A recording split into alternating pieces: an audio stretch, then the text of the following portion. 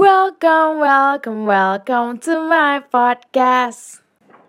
Halo, selamat datang kembali nih di podcast gue episode 2. Nah, di episode kali ini gue mau ngobrol sama satu teman gue. Nah, topiknya beda kalau kemarin kita ngomongin soal catcall, sekarang gue ngomongin soal resiliensi. Mungkin teman-teman lo pada masih bingung ya, resilient itu apaan sih gitu kan. Resiliensi itu emang sih bukan kata yang umum di orang-orang ya. Tapi kalau untuk gue sebagai mahasiswa di psikologi tuh sering banget kayak hampir setiap hari mendengar kata resiliensi gitu. Nah, sebenarnya resiliensi itu kayak kemampuan kita untuk beradaptasi, untuk stay strong, keep holding on di situasi tersulit gitu. Di situasi kita yang sulit, karena kan kehidupan kan naik turun ya sis bro. Jadi ya gimana kita bertahan di kehidupan kita yang sulit gitu. Nah, untuk topik ini gue pengen ngobrol sama teman gue nih. Teman gue menurut gue nih cerita hidupnya tuh bisa menjadi contoh resiliensi ini. Karena menginspirasi, dan gue harap teman-teman yang mendengar juga lo pada terinspirasi dari cerita hidup. Ya, nggak cuma dia akan cerita, ntar gue juga mungkin cerita dikit-dikit gitu deh pokoknya, kita akan cerita-cerita. Nah, langsung aja nih kenalan. Ada temen gue. Hai, oke. Ya, namaku Mega, aku temennya Gina, satu fakultas di psikologi UNER gitu. Nah, si Mega ini nih, kenapa gue pengen ngobrol sama Mega soal resiliensi, karena dulu dia waktu SMP ya, Meg ya. SMP tuh sempet ada kemerosotan ekonomi lah keluarganya gitu ya, bangkrut gitu. Nah, tapi gue liat dari gue juga sering cerita soal ini sama Mega sih, dia tuh bisa banget gimana ya, ngesut perasaan dari yang punya terus sekarang gak ada, misalnya kemarin gak ada gitu, sampai bisa bangkit lagi. Dan menurut gue it's such a beautiful story. So gak usah GR. Oke, langsung aja nih Meg, ceritain dong, kira gak apa ya, sharing-sharing ya sama teman-teman semua. Iya, apa-apa. Boleh langsung, siap. Ya, oke. Jadi ini udah agak lama sih ya ceritanya, sekitar waktu aku SMP itu 6 tahun yang lalu ya, Gin. Sekitar 6 juta yang lalu. Lama banget ya, lupa. Udah lama banget. Nah, itu. Jadi dulu kan papaku tuh termasuk pengusaha yang lumayan gede lah ya, maksudnya. Crazy Rich Surabaya. Oh, no, enggak sampai ya. Surabaya ya. Enggak sampai gitu ya. Pokoknya ya adalah, terus punya pabrik gitu kan. Punya pabrik, terus pegawainya tuh juga banyak. Nah, dari aku lahir sampai SMP itu tuh kayak baik-baik aja gitu. Tapi mungkin sebenarnya nggak baik-baik aja ya. Cuma kan aku nggak terlalu tahu gitu ya. Yang aku tahu waktu aku SMP itu tiba-tiba semuanya kayak berubah gitu. Sejak negara api menyerang, enggak ya? Iya, sejak negara api menyerang semua berubah. Oke. Nah, jadi waktu aku SMP itu rumah kejual, terus mobil juga kejual, terus tiba-tiba pegawai papaku tuh satu-satu hilang ya, aslinya di atas 50 orang gitu ya. Itu tuh tiba-tiba tinggal 40, tinggal 30, tinggal 20, sampai akhirnya terakhir waktu aku SMA tuh masih berusaha bergelut kan papaku, dan itu sampai ada tinggal satu orang yang tinggal di pabrik tuh, dan dia sendirian banget itu. Iya, last man standing. Dan watching him gone itu kayak yang wow, teriris sih waktu itu. Nah, terus mobil juga kejual kan tadi. Terus akhirnya keluargaku terpaksa tinggal di pabrik, yaitu pabriknya papaku. Dan itu juga bukan hak miliknya papaku, jadi masih ngontrak gitu ya di situ. Nah, terus akhirnya keluargaku bertahannya itu dari pendapatannya mamaku. Karena mamaku buka toko kosmetik kecil-kecilan gitulah, nggak terlalu gede juga, tapi ya lumayan buat makan sehari-hari itu masih bisa. Nah, waktu itu yang biasanya bisa minta apa-apa dan lain-lain gitu, tiba-tiba semuanya harus puasa kayak gitu kan. Serius saya puasa? Maksudnya bukan puasa kayak gitu. Maksudnya puasa ditahan dulu, mau apa ditahan gitu lagi. Puasa dalam hal kayak gitu. Nah, waktu itu kan juga aku masih umur 14 tahun ya, kayak masih remaja banget gitu kan, yang labil-labilnya. Lagi hormonnya juga. Iya, hormonnya juga. Iya bener ya, pubertas lagi. Masa-masa gejolak gitu kan kalau umur segitu. Betul, gejolaknya wah gila banget sih waktu itu. Terus aku punya 2 adik juga kan. 2 adik yang mereka tuh masih kecil-kecil juga. Jadinya waktu itu aku sempet sih sebenarnya sedikit rebel. Sedikit rebel kayak yang aku jarang mau pulang, terus aku main mulu di luar dan lain-lain kayak gitu. Itu sempat saat-saat itu. Karena aku merasa ya nggak nyaman gitu kan di rumah dan lain-lain, itu aku nggak nyaman karena juga akhirnya suasananya jadi negatif gitu loh, yang orang tua aku yang sebenarnya baik-baik aja terus tiba-tiba aura negatifnya tuh banyak banget gitu. Karena lagi stres kan ya, pasti keluar lah pikirannya, pasti kebaca sama orang-orang sekitar ya. Bener. Terus dari aku SMP itu 3 tahun, sekitar 3 tahun itu papaku struggle banget.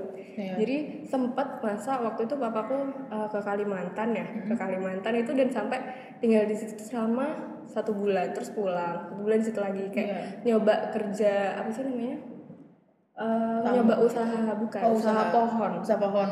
Nah tapi itu juga menguras justru, bukan malah menambah, karena ya gitulah mungkin rezekinya belum di situ kali ya. Nah itu terus pokoknya selama 3 tahun itu struggle banget gitu kan, struggle banget. Akhirnya lama-lama ada satu titik dimana aku udah masuk kuliah nih ya, udah masuk kuliah itu udah it gets better karena papaku akhirnya menyerah, maksudnya bukan menyerah gitu ya, maksudnya menyerah untuk mencari pekerjaan di luar dan start building dari dalam. Building dari dalam, jadi ngeluarin produk-produk baru kayak dulu kalau misalnya ada yang tahu nih, ada yang dengerin, mulai dari puding sedat itu. Tahu. Itu terus papaku tuh ganti lagi kan karena nggak tahu ya, orangnya bosen juga kan. Dan kalau makanan kan emang musiman ya. Iya musiman. Nah waktu itu terus habis itu dari puding sedat itu, terus pentol alien itu, terus sego alien, terus bakso sempet waktu itu bakso alien. Sampai anak-anak tuh gini, ya apa sih sebenarnya usaha itu yang mana? Terus aku tuh juga bingung, waduh yang mana ya, nggak tahu, ikutin aja gitu. Ya udah itu semua itu tuh dijalanin gitu kan, dan itu emang sih kayak kerasa ngeluarin modal abis lagi kayak gitu kan. Dan itu juga keuntungannya masih sementara banget. Tapi kalau makanan kan untungan dikit ya, maksudnya tipis kan. Tipis banget gitu. Tipis banget. Akhirnya waktu itu juga sejak aku kuliah awal-awal itu masih sering minta ke orang tua gitu kan. Nah, terus sampai akhirnya nggak tahu kenapa juga ya, akhirnya aku nyari-nyari kayak peluang usaha juga. Ya peluang usaha pertama aku buka online shop sendiri. Terus habis itu aku juga ikut bukan magang sih, kayak freelance gitu. Freelance ke perusahaan survei itu pernah. Terus habis itu nyoba lagi ngelesin. Sekarang ini ngajar sama freelance juga di satu perusahaan tester. Itu dan itu semua itu sih aku jalanin karena aku juga nggak pengen ngebebanin orang tua aku ya. Karena mau nggak mau kita udah udah tua gitu. Saya udah tua sih, cuman ya udah umur segini kayak ada sedikit kayak ada timbul tanggung jawab untuk membiayai diri ya. Betul sekali. Jadi emang sih jadi kayak masih dikasih uang sangu gitu, tapi ya untuk selebihnya kayak bahkan fotokopi tugas atau apapun itu, beli buku dan lain-lain, itu aku pakai uangku sendiri. Beli bedak, beli lipstick kan ya emang penting ya itu ya sis. Ya itu beli sendiri ya, nggak pernah minta karena emang adikku masih 2 gitu dan orang tuaku juga harus membiayai adik-adikku kan. Dan sekarang alhamdulillahnya sih Gin udah lumayan stabil ya. Dan titik baliknya yang aku kerasa banget itu waktu almarhum kakekku tuh meninggal awal tahun 2017.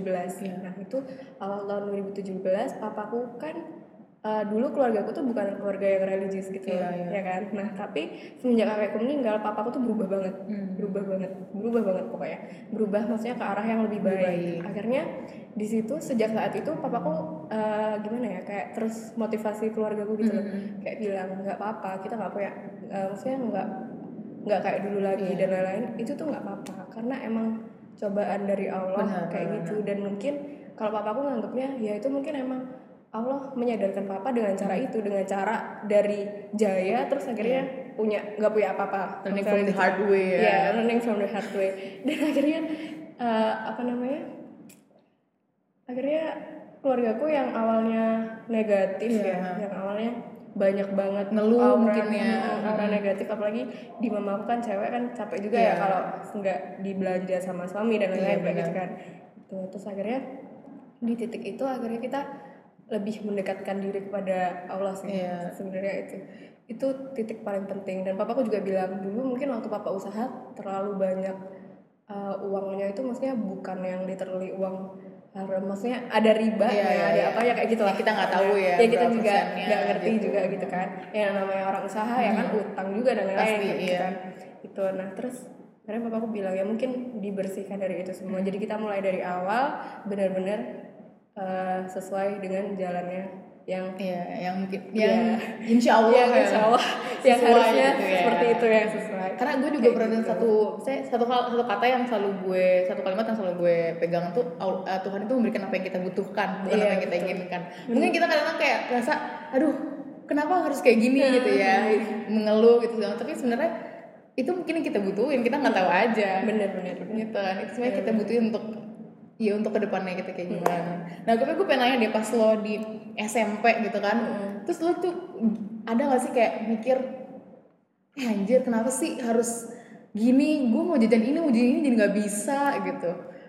Pernah sih, terus sempet banget, apalagi dulu kan waktu SMP gitu kan banyak banget kan jajanan terus lihat temen-temenku pada jajan semua dan lain-lain. Sebenarnya bisa jajan dan aku nabung dikit-dikit gitu kan biar bisa jajan. Aku juga masih bisa kok main nonton gitu, masih bisa, tapi ya itu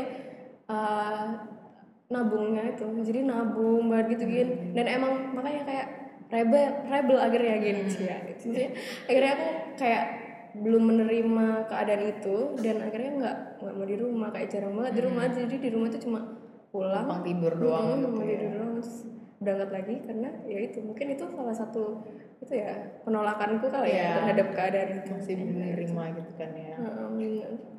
Terus gimana bangkitnya kayak, oh ya gue nggak boleh kayak gini nih. Itu ada nggak sih that moment gitu, click moment, gue nggak boleh kayak gini nih, gue harus ya ini apa ya, ini hidup gue gitu. Ada nggak sih click moment gitu? Apa ya, kayaknya waktu SMA kali ya, SMA ya. Karena kan udah mulai dewasa juga gitu. Iya kayak. Terus aku lihat adikku juga kan, lihat adik-adikku juga kayak yang aduh, terus kalau misalnya aku main terus nggak ngurusin rumah dan lain-lain, padahal kan mamaku butuh bantuan juga buat bersih-bersih rumah dan lain-lain itu. Tapi akhirnya ya dari situ sih, dari SMA itu dari SMA itu aku akhirnya jadi sering, emang sih dari dulu ya, kalau misalnya aku pulang sekolah itu bantuin mama aku kulaan gitu, siang-siang. Kulaan itu apa tuh kulaan? Ada yang kata kulaan ya. Jadi kan kalau misalnya punya toko, itu kalau misalnya beli barang-barang, grosir. Iya, maksudnya buat dijual lagi. Oh iya. Itu bilangnya kalau orang Surabaya ya, orang Jawa kayak ya, itu bilangnya kulaan. Nah itu. Nah, kamu tau PGS nggak sih? PGS. Pusat Grosir Surabaya. Surabaya. Itu kan jauh kan ya kalau dari rumahku itu. Pokoknya sering di PGS, entah itu di mana lagi, itu tuh siang-siang panas-panas gitu nemenin kulaan gitu kan, naik motor nyetirin. Itu kadang-kadang kayak yang aduh panas-panas gini kenapa sih harus kayak gitu kan. Tapi lama-lama setelah dijalani akhirnya terlakukan dengan terbiasa kali ya.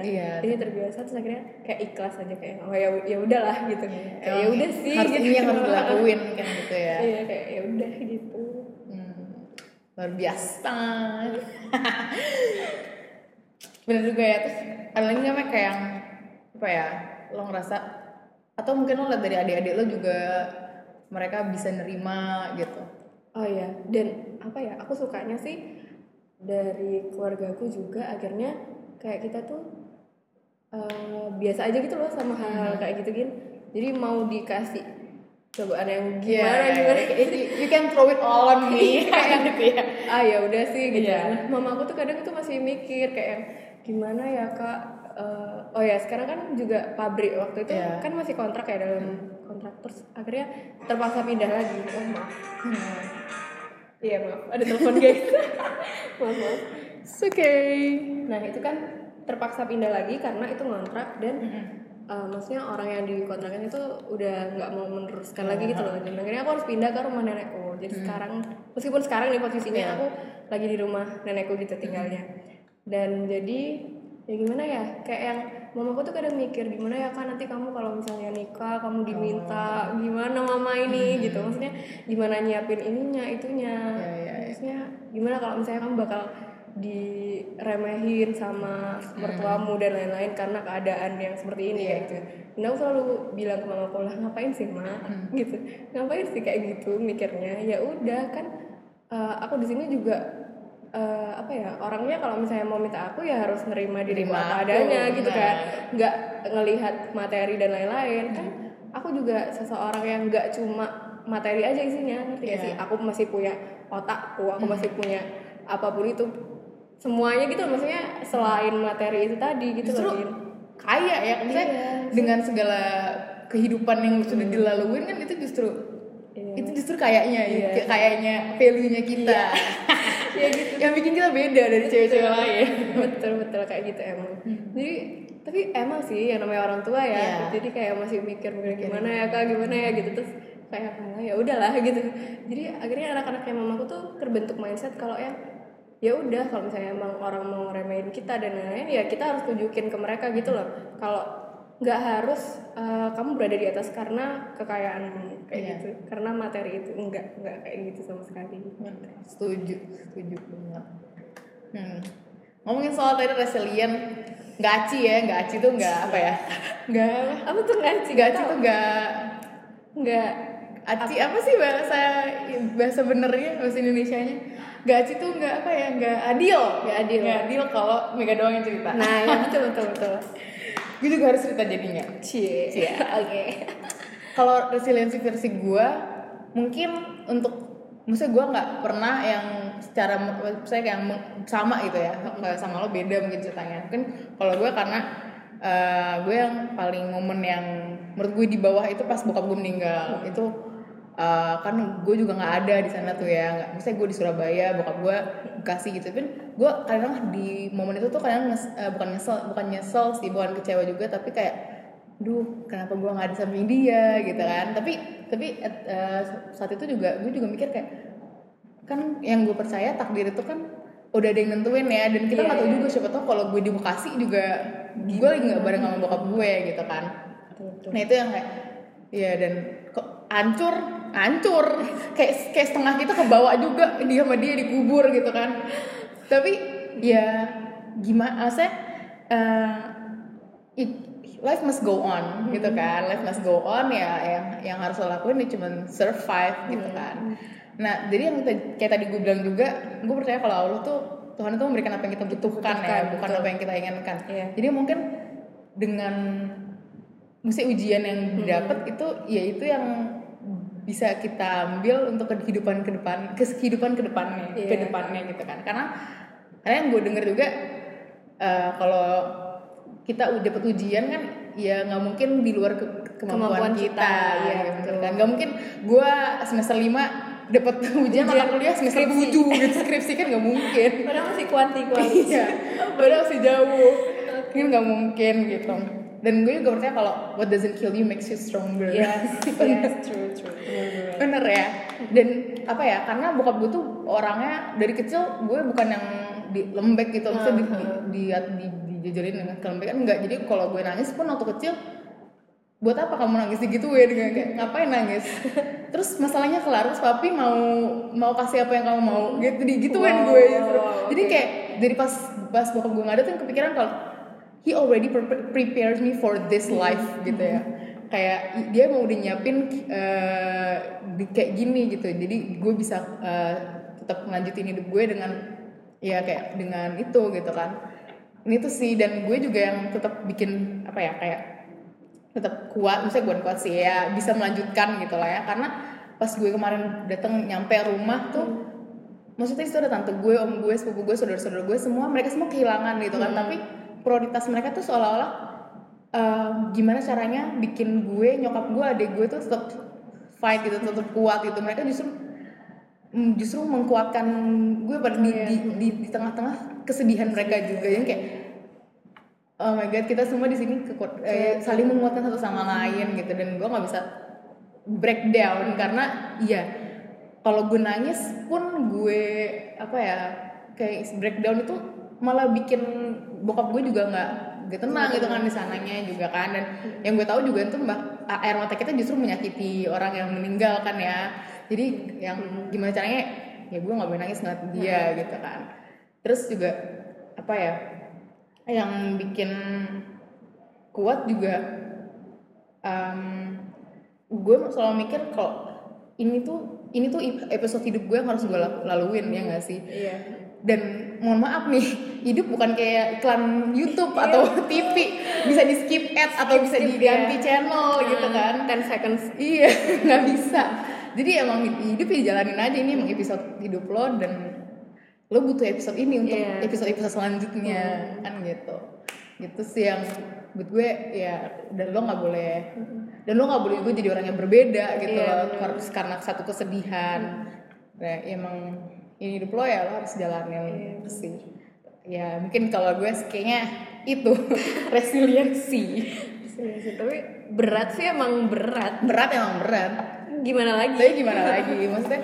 Dan gue yakin seberapa beratnya yang kita dapat juga itu kita bisa bawa berat itu, cuman ya gimana kita melihatnya itu aja. Kalau gue sih percaya kalau kesedihan itu subjektif sih, emang ya nggak sih. Mungkin gimana kita melihat itu sebagai bukan satu kesedihan, gimana kita bisa bangkit gitu, bisa bangkit, mendewasakan diri juga sebagai motivasi itu juga bisa jadi ya buat kita ke depannya lah. Itu kita butuhkan kok, karena justru gue selalu bilang kalau kita tuh butuh air mata dalam hidup justru. Iya benar. Kita butuh air mata. Kita tuh butuh keasinan dalam hidup. Kayak nasi goreng nih. Nasi goreng manis doang enak. Justru garamnya yang bikin enak. Justru Royco sebut merek. Justru rasanya yang bikin enak gitu kan. Yang manis-manisnya sosisnya apa yang segala itu tuh garnish aja. Pelengkap bonus bener. Jadi for you guys out there yang mungkin lagi ngerasa aduh gue kayak hidup gue terlalu berat gitu, kenapa capek you guys put me through this gitu don't worry. You're not alone. Keep holding on. Dan kalian pasti bisa melewati itu. Benar. Apapun itu cobaan kalian. Mungkin nggak sama kayak kita atau mungkin ada yang sama. Apapun itu kalian harus tetap kuat. Yes, karena ya gimana lagi? Gak ada pilihan. Bukan multiple choice atau bukan esai. Bukan ujian yang bisa dipilih. Dan lo nggak bisa skip episode itu, balik lagi tadi kan, nggak bisa skip episode hidup lo. Nah, kalau ngomongin soal resiliensi, menurut gue orang yang sangat tinggi resiliensinya tuh yang punya disabilitas. Iya, bisa sih. Karena kayak maksudnya ya kalau menurut gue sih itu ya, karena gue ibaratnya kalau gue sih selalu ngebayangin gue lagi pilek deh gitu, pusing bersin tuh gue ngeluh mulu. Aduh capek nih ngeluh ngebersin mulu. Atau lagi diare, aduh capek banget gue kamar mandi mulu, sakit perut gitu kan. Bener-bener. Terus kayak lagi tugas juga kayak seolah-olah aduh gue nggak bisa ngerjain ini, gue bisa udah kok gitu. Iya udah dong nggak bisa, gue lagi sakit gitu. Gimana mereka yang punya keterbatasan dan itu mereka rasain, mereka laluin setiap hari. Ya nggak sih? Lo nggak, bukannya lo ini, tapi lo nggak bisa melakukan hal itu gitu kan. Itu gila sih. Gue nggak bisa pikir sih gimana cara ngelaluin itu. Satu aja misalkan kayak kelingking lo nggak ada aja jadi susah. Jadi mau makan susah. Ngapain itu susah gitu kan. Gimana yang lebih parah lagi gitu ya. Dan gue tuh kemarin sempat gue ke PAUD kan, PAUD di fakultas, bukan fakultas sih ya, PAUD punyanya fakultas gue gitu. Di situ gue observasi dia subjek gue tuh cerebral palsy. Jadi setengah ininya tuh lumpuh gitu, jadi ototnya nggak kuat itu.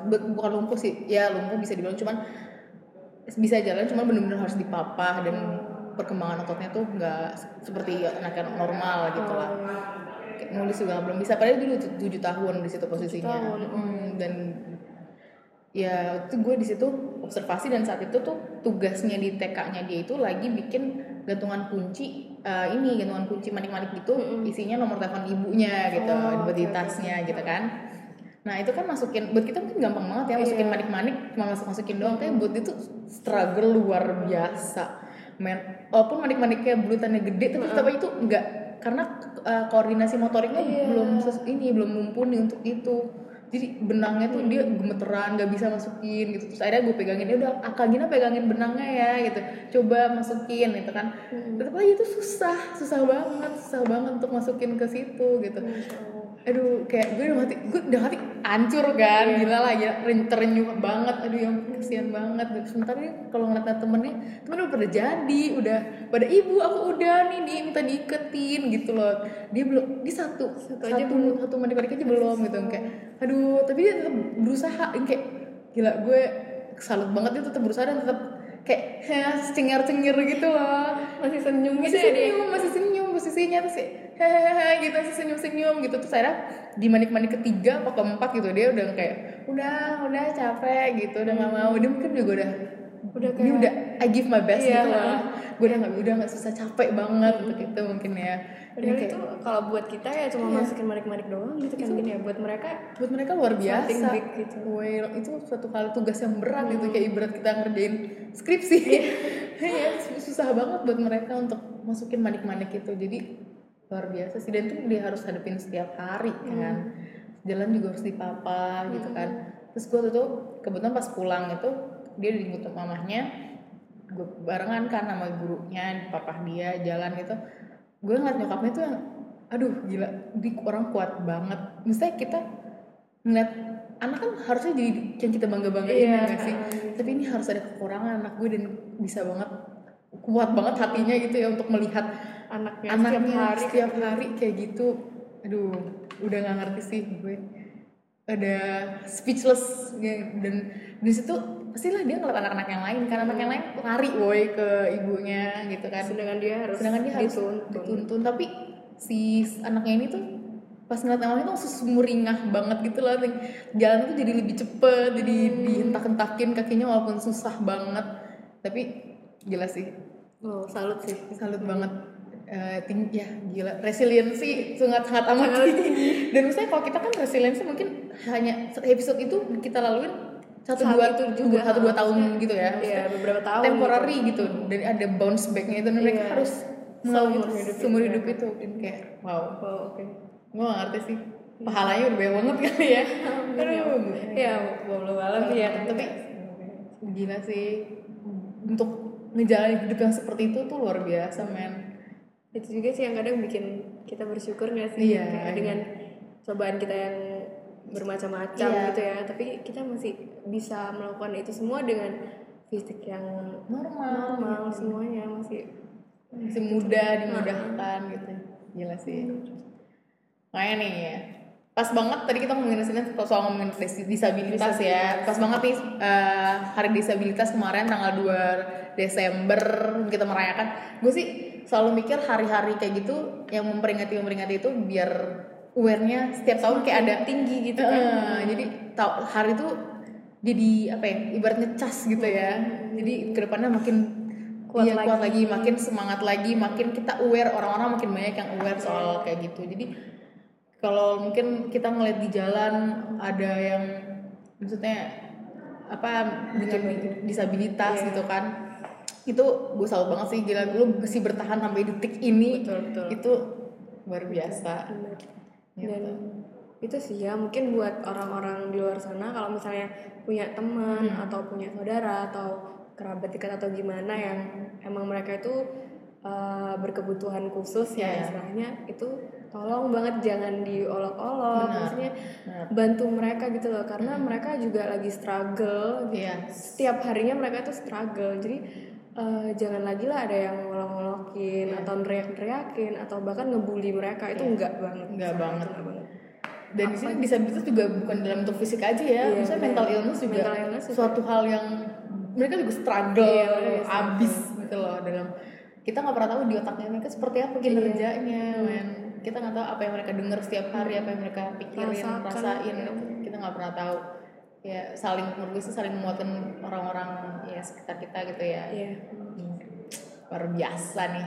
Serem banget nih kalau ngobrol-ngobrol yang kayak gini, jadi semangat lagi gitu ke depannya. Semoga yang dengerin juga semangat juga ya. Amin. Jadi oh iya ya gitu. Senang banget bisa spread positivity. Nah mungkin itu kali ya. Mungkin ke depannya nih menurut lo yang kita bisa lakuin untuk disabilitas gitu. Atau mungkin kalau gue sih ya mikirnya, gue harap ke depannya Indonesia lebih ramah lagi sih sama disabilitas. Iya bener banget. Sekarang kan juga trotoar tuh udah mulai itu kan gini buat orang yang tunanetra itu udah ada jalannya. Itu sih mungkin kalau masuk ke gedung-gedung gimana lebih ramah lagi sama orang disabilitas gitu. Kalau di bis atau angkutan umum mungkin juga ada ditempatkan di tempat sendiri gitu, di depan atau gimana gitu kan. Bisa lah ditingkatkan lagi untuk untuk ya disabilitas ya, karena mereka juga kebutuhan mereka juga sama kayak kita, dan itu juga ya kita juga harus saling bantu untuk memenuhi kebutuhan mereka gitu. Karena mungkin kalau di Surabaya gue udah salut banget sama Bu Risma, bener-bener trotoar tuh bener-bener gede banget, parah, gede banget, terus setiap jalan tuh pasti ada yang buat tunanetra itu loh, yang ada pola-polanya itu. Mungkin di kota-kota lain kita harap juga melakukan hal yang sama ya, jadi seluruh Indonesia bisa ya, orang dengan disabilitas juga bisa menjangkau, bisa melihat keindahan Indonesia juga dengan tanpa kesusahan. Benar, harus saling dukung. Oke, mungkin podcastnya kali ini segitu dulu. Thank you banget yang udah mau dengerin. Terima kasih. Thank you juga Mega udah mau ngobrol bareng-bareng di sini. Kita harap semuanya kita dapat pelajaran sih. Kalau gue dapat pelajaran, aku juga sih dapat. Alhamdulillah. Alhamdulillah. Dan semoga teman-teman yang lagi dengerin juga dapat ya insight. Ya, insight. Oke. Dibuat kedepannya lah pokoknya. Keep holding on you guys, and see you on my next, bukan vlog, on my next podcast. Bye bye.